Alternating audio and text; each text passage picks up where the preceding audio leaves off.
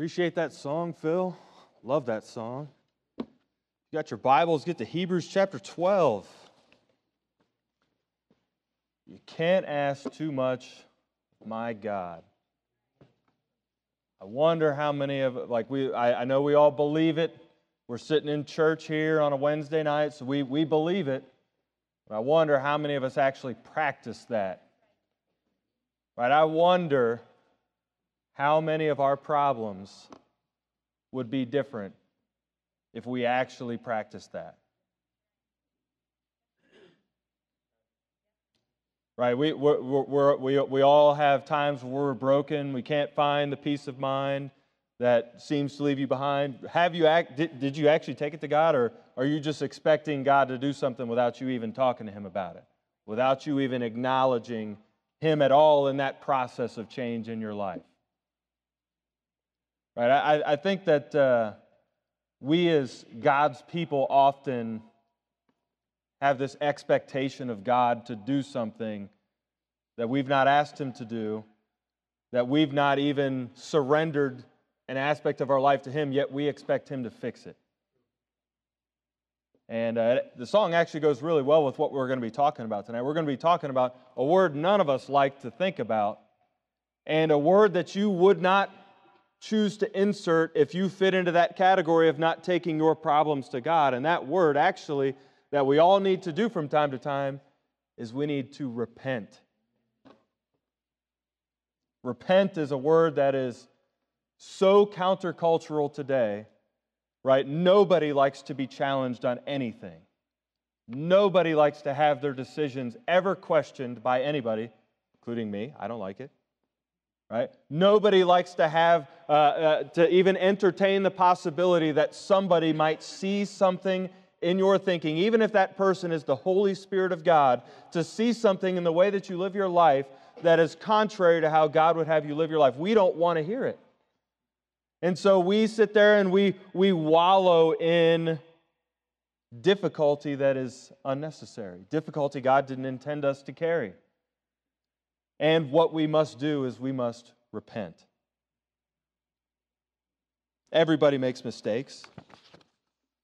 Everybody responds poorly at times.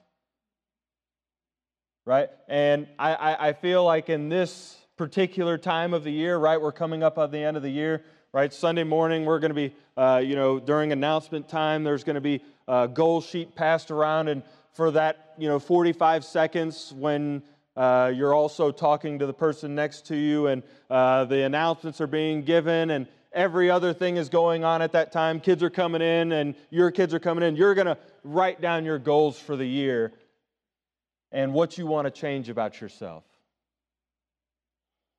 Right? I wonder how many of us actually stop and sit down and ever even ask God the question, Lord, is there anything in my life that doesn't please you?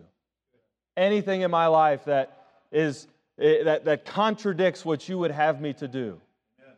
And sadly, we don't like to hear this, but anytime we are in disagreement with what God has said in His Word, we are wrong, and we must repent. We must change directions. We must change the way that we think, the way that we believe, and the way that we then act upon those things. That's a very that type of language, that type of action and response to anything in our society today just is almost taboo. We're gonna, I'm working on it on my pace. I'm not going to make a huge change. I'm just going to ease into it. Right? I've heard so many teenagers tell me that on summer trips over the years. Hey, Brother Josh, I know I need to do this. I'm just going to ease into it. I don't want to go all out and just burn out right away. Still waiting on the easing into it to start. Right? And it's not just teenagers that do this. Right? Adults are just as guilty. I'm just as guilty. Right? We're here. We're at church. Right? And have you ever thought about this? Right? We just heard that song. You can't ask too much of God. Do you really believe that God is the one that can actually bring a change in your life? Right? We all have besetting sins. Right? We all have things that we're working on. Right? I was just telling my wife the other day. our flesh kind of changes, and different aspects of our flesh kind of manifest themselves at times, or when certain things are going on, right? And I feel like I've been a lot less patient than I should be, right? To put it bluntly, I've been impatient at times, and I told her, I was like, I've been trying to repent of this, and I want to change. Right? We all have things that we want to change in our life, and including pastors, including, as a parent, there's probably things you want to change. As a Christian, there's things you need to change, right? As a person in society, right? There are things that you need to change, and anything that the Bible speaks about, right? That means that God has an opinion on how we're supposed to conduct ourselves, right? And the Bible's a big book, right? The Bible has a lot to say about a lot of things. Right? The Bible has a whole lot to say about the way that we think. Right? The Bible has a lot to say about how we treat one another. The Bible has a lot to say about how we treat God. Right? I think that really we discount our relationship with God as being a factor in so many of the things that we do in our life, and what we must choose to do as our error is brought to light from the Scriptures. We need to repent. God and God's truth alone can change lives, right? In the Bible, we see examples of people who've made great changes in their life through the help, who God caused to make great changes in their life, right? And we sit there year after year writing down the same stuff on our goal sheets for that year and be like, man, why can't I do anything? I'm still dealing with the same thing I've always been dealing with. And what I think it boils down to, it is a failure on our part to repent in many cases. Amen. Or at least to follow through on the repentance that we've tried to make. Repentance is the catalyst for change in the life of a Christian. There's no opportunity for closeness to God without repentance. If God and His truth are the hope for man to live a God-honoring, blessed, happy, and fulfilled life, then we must go to God and His Word to find the method for us to get there. We cannot do that in our own wisdom, in our own way, in our own timetable, right? If you find something in the Bible that contradicts a way that you think, a way that you are living, are you willing to agree with God on that? Right? When confronted with something where you are in error compared to what God says, right? You have the option to choose to repent, to change directions, to change your mindset, your thinking, your attitude, your actions as a result of that. That is repentance. You have the option to do that or to reject what God has said. Everybody here wants to be a better Christian if you're a saved person here tonight. Every husband here wants to be a better husband. Every wife here wants to be a better wife. Every parent wants to be a better parent. The Bible has a lot to say about those things. Every person here wants to have a more God-honoring thought life.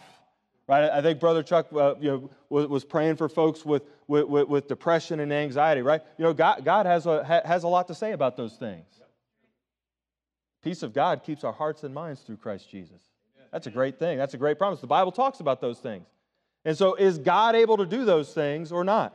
And what I want to look at tonight, I want to look at a couple of examples of people who failed to repent as God would define repentance. And then we're going to look at the church of Corinth, of all things, and show an example of true repentance. And so we're going to look at the man Esau first. And so the first thing I want to point out to you this evening is that there is a genuine place of repentance. There is a genuine place of repentance. That's the first thing I want you to understand this evening. And so we're going to be in Hebrews chapter 12. We're just going to start in verse 14. We're going to read a few verses. The Bible says, "Follow peace with all men, holiness, without which no man shall see the Lord, looking diligently lest any man fail of the grace of God, lest any root of bitterness springing up trouble you, and thereby many be defiled, lest there be any fornicator or any profane person as Esau, who for one morsel of meat sold his birthright.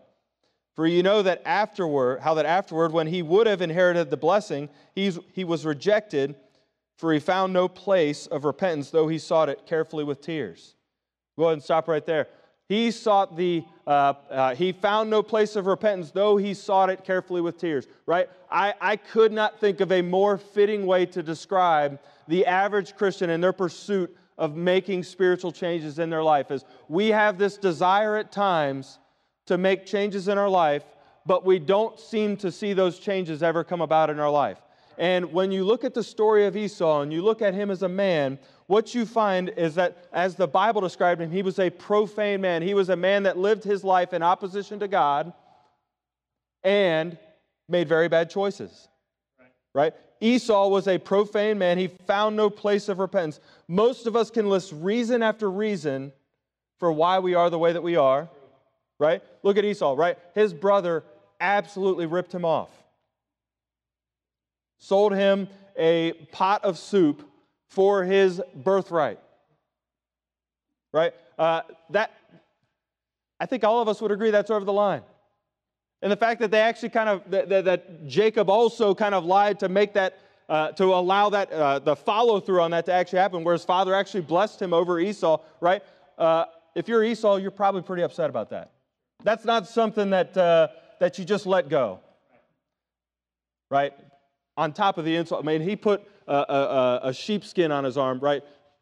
If you are that hairy and somebody puts a sheepskin on their arm and your dad actually believes it's you, right? That's a stab right there also from Jacob on Esau, right? You know, they're like that's not complimentary,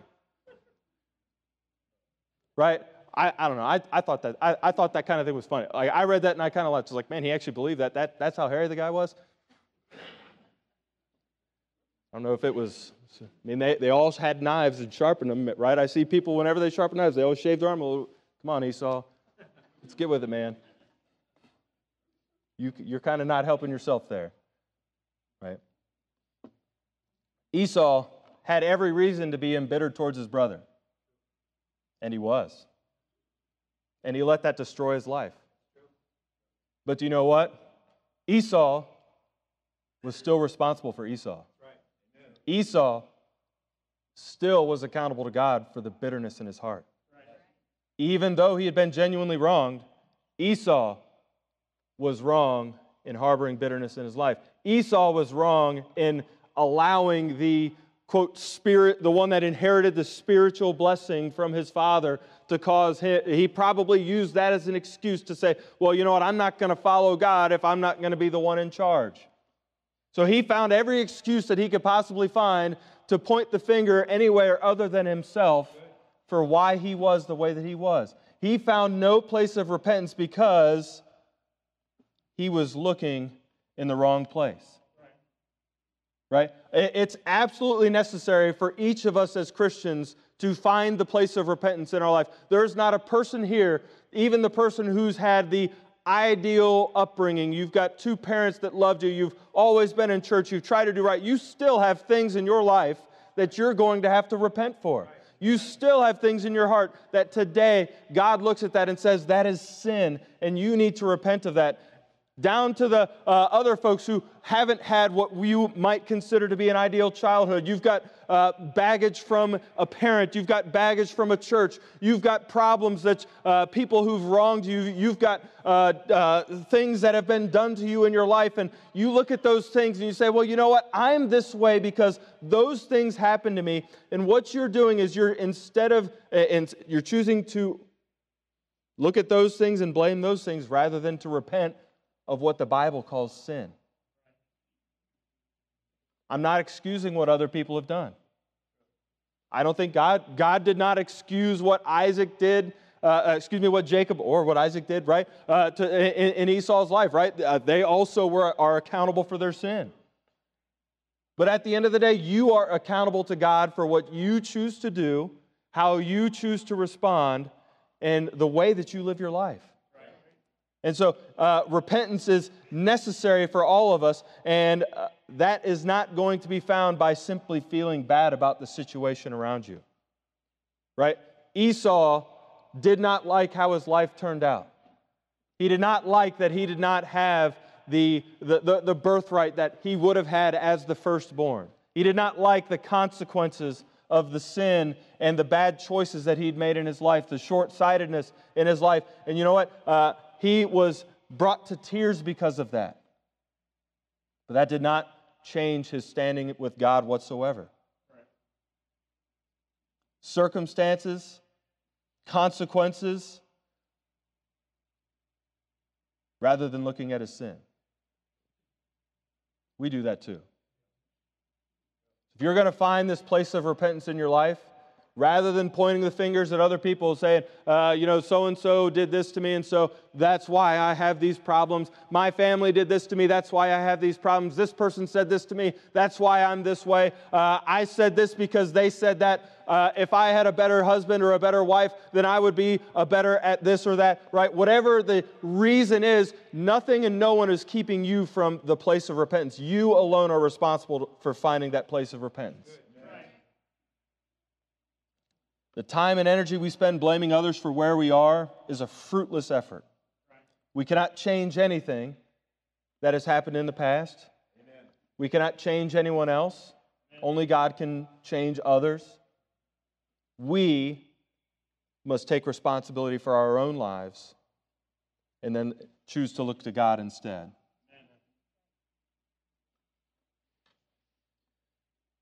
Rather than blaming others or your situation on the way that you think, your attitude, or the choices you've made, look for the place of repentance. If God has anything to say about what you're saying, what you're thinking, what you're doing, right? You need to consult what God says and compare what you're doing with what God says.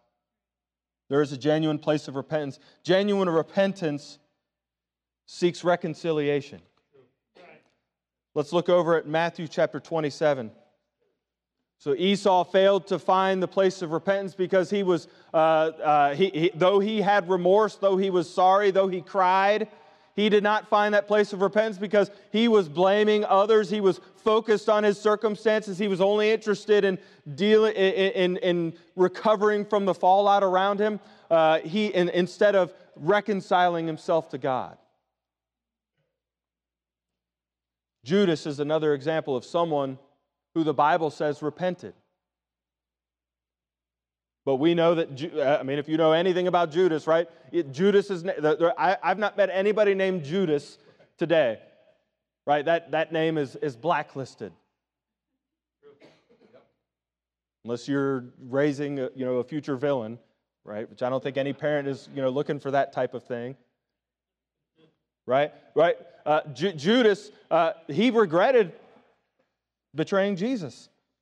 Let's look at Matthew chapter 27, starting verse 1. It says, when the morning came, all the chief priests and elders of the people took counsel against Jesus to put him to death. When they had bound him, they led him away and delivered him unto Pontius Pilate the governor. Then Judas, which had betrayed him, when he saw that he was condemned, repented himself. Brought again the 30 pieces of silver to the chief priests and elders, saying, I have sinned in that I have betrayed the innocent blood. And they said, what is that to us? See thou to that.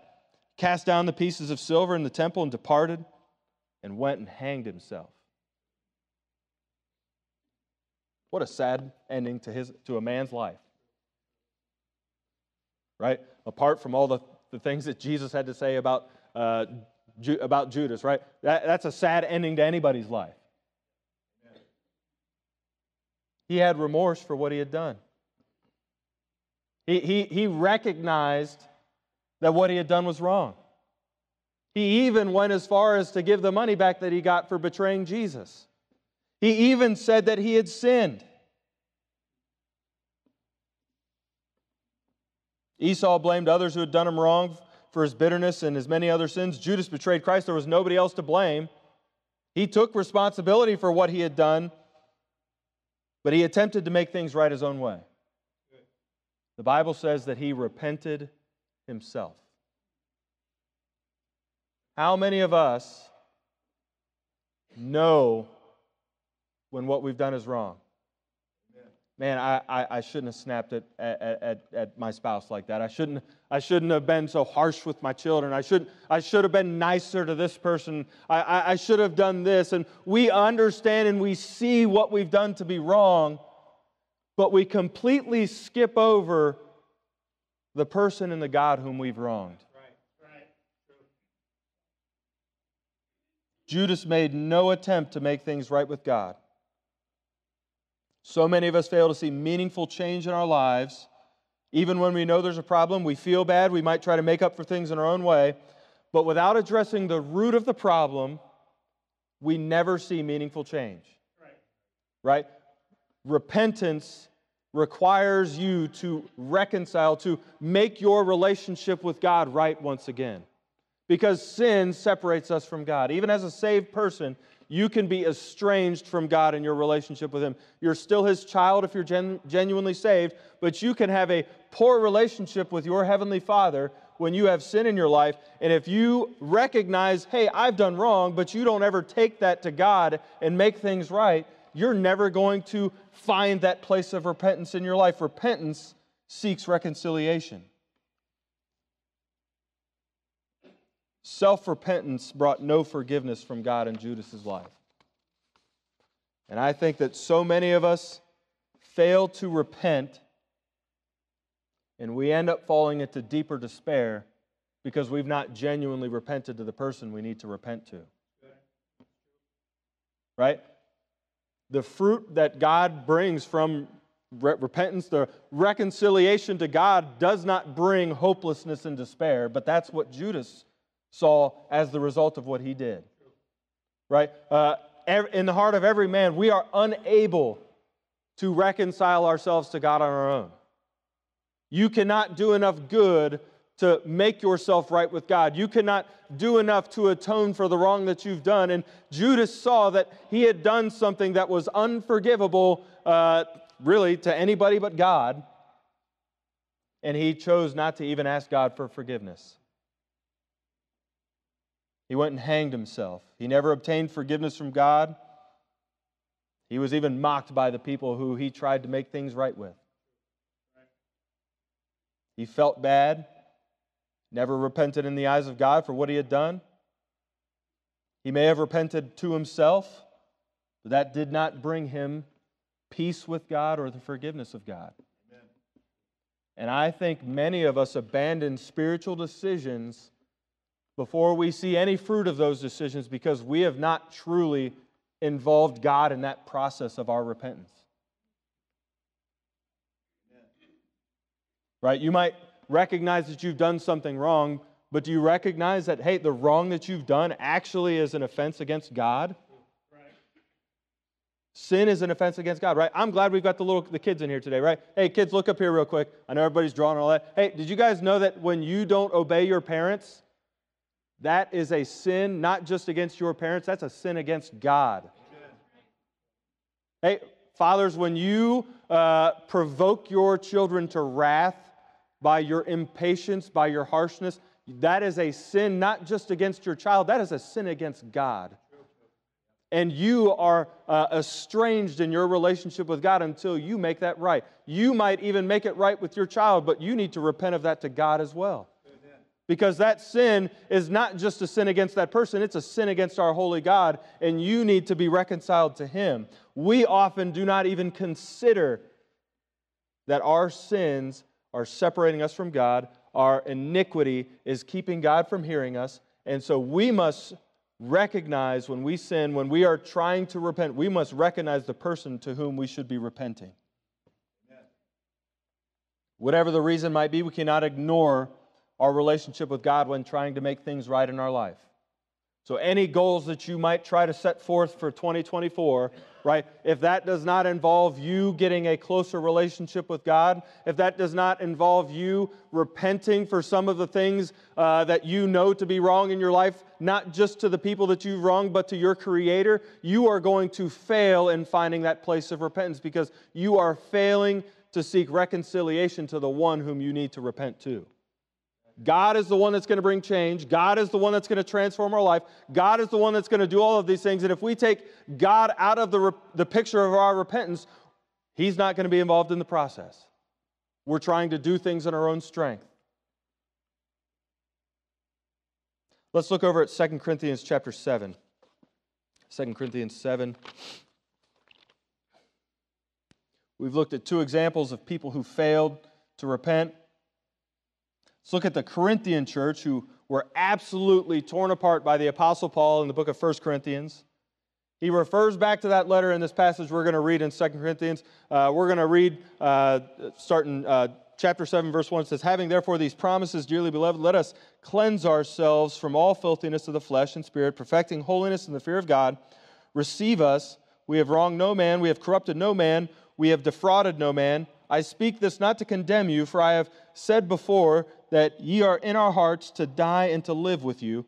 Great is my boldness of speech toward you. Great is my glorying of you. I am filled with comfort. I am exceeding joyful in all our tribulation.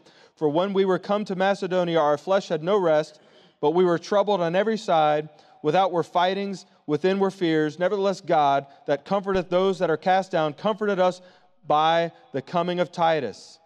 And not by his coming only, but by the consolation wherewith he was comforted in you, when he told us your earnest desire, your mourning, your fervent mind toward me, so that I rejoice the more. For though I made you sorry with a letter, I do not repent. Though I did repent, for I perceive that the same epistle hath made you sorry, though it were but for a season. Now I rejoice that ye were made sorry, but that ye sorrowed to repentance.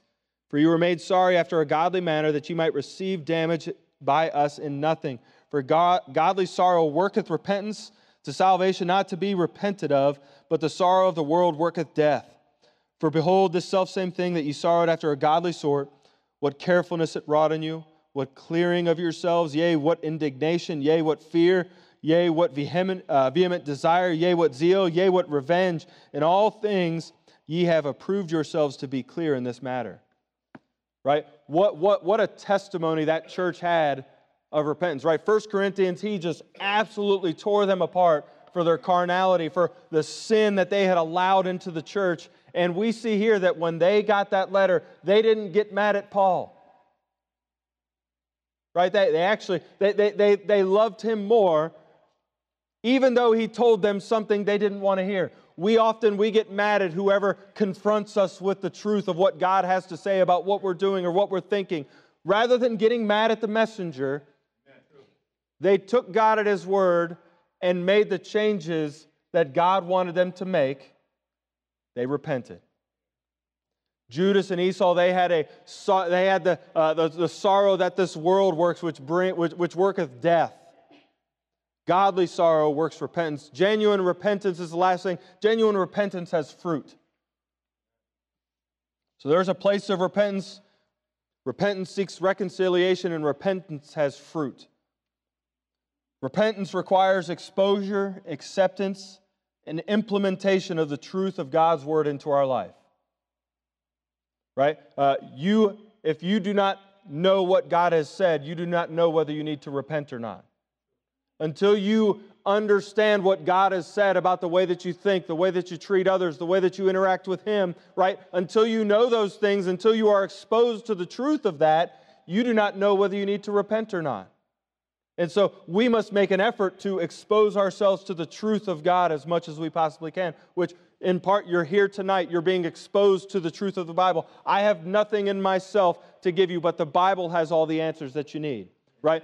When you're exposed to God's Word, you then must make a decision. Are you going to accept that or are you going to reject it? Rejecting God's Word is the opposite of repentance.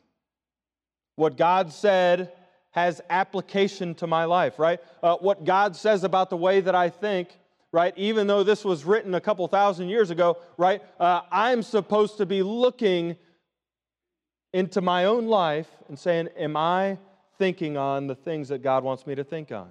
Am I doing the things that God wants me to do? And when we look at our own life and say, hey, this applies to my life, I'm doing wrong here, we must then choose to implement what God says into our life.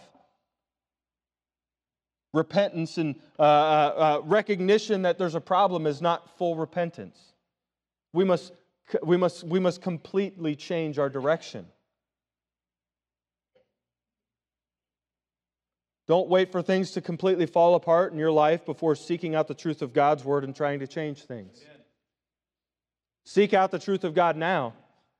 Seek to know as much of God's truth as you can, and God will bring those things to your heart and to your mind when when they specifically apply to you, or through another person, God might speak to your heart and cause you to desire to make some changes in your life. And rather than just being upset at being challenged in the way that you do, rather than just bemoaning the trouble and the damage that you have in your life because of what you've done or what's been done to you or what you've allowed to happen, right? Allow that sorrow to be directed towards your Savior for your sin. Allow that sorrow to be the sorrow that comes from God, that is toward God, and repent, change directions.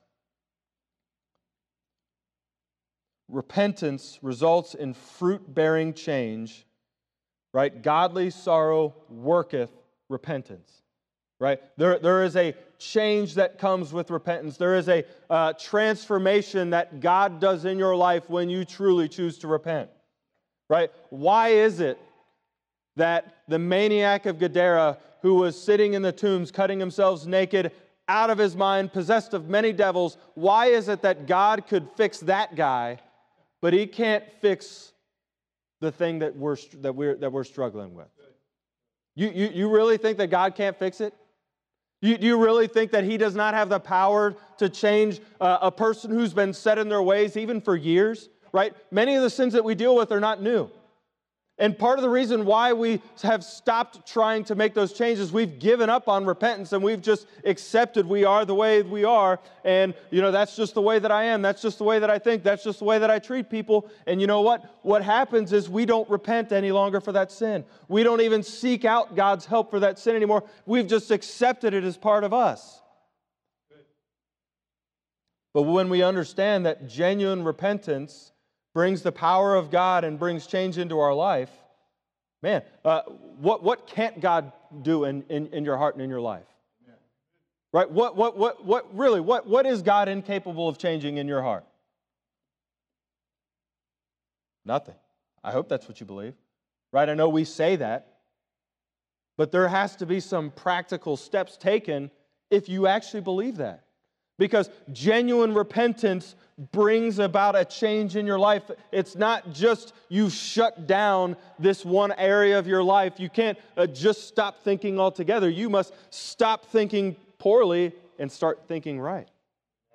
You must stop doing wrong and then you must start doing right. Right? You must stop mistreating others and start treating others as Jesus would treat them. Right? That repentance is a process that takes place in our hearts through the power of God, and you must get engaged in that process.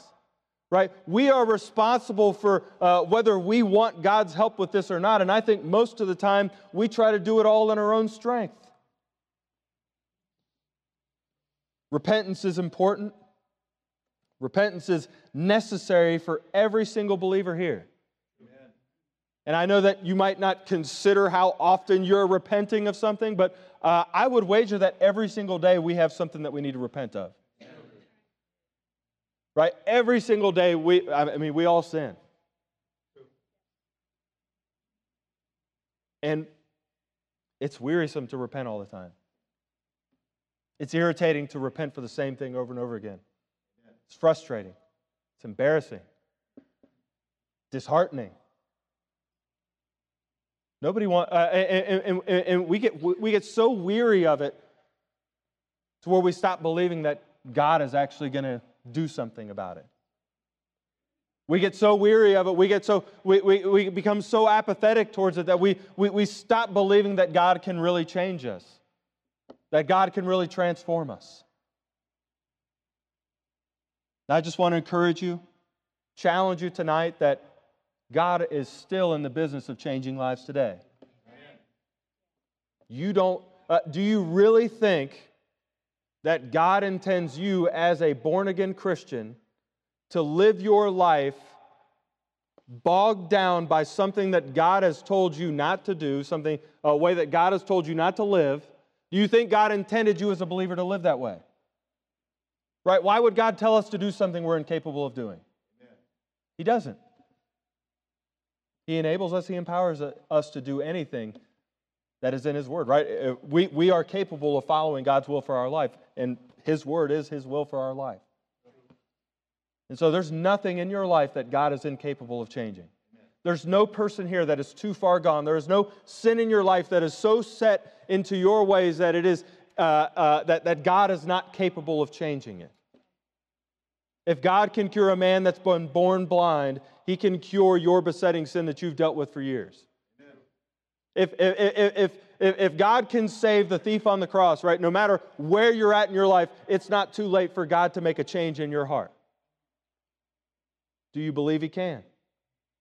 The real question is, do you want Him to? Repentance is optional. Most of us don't want to.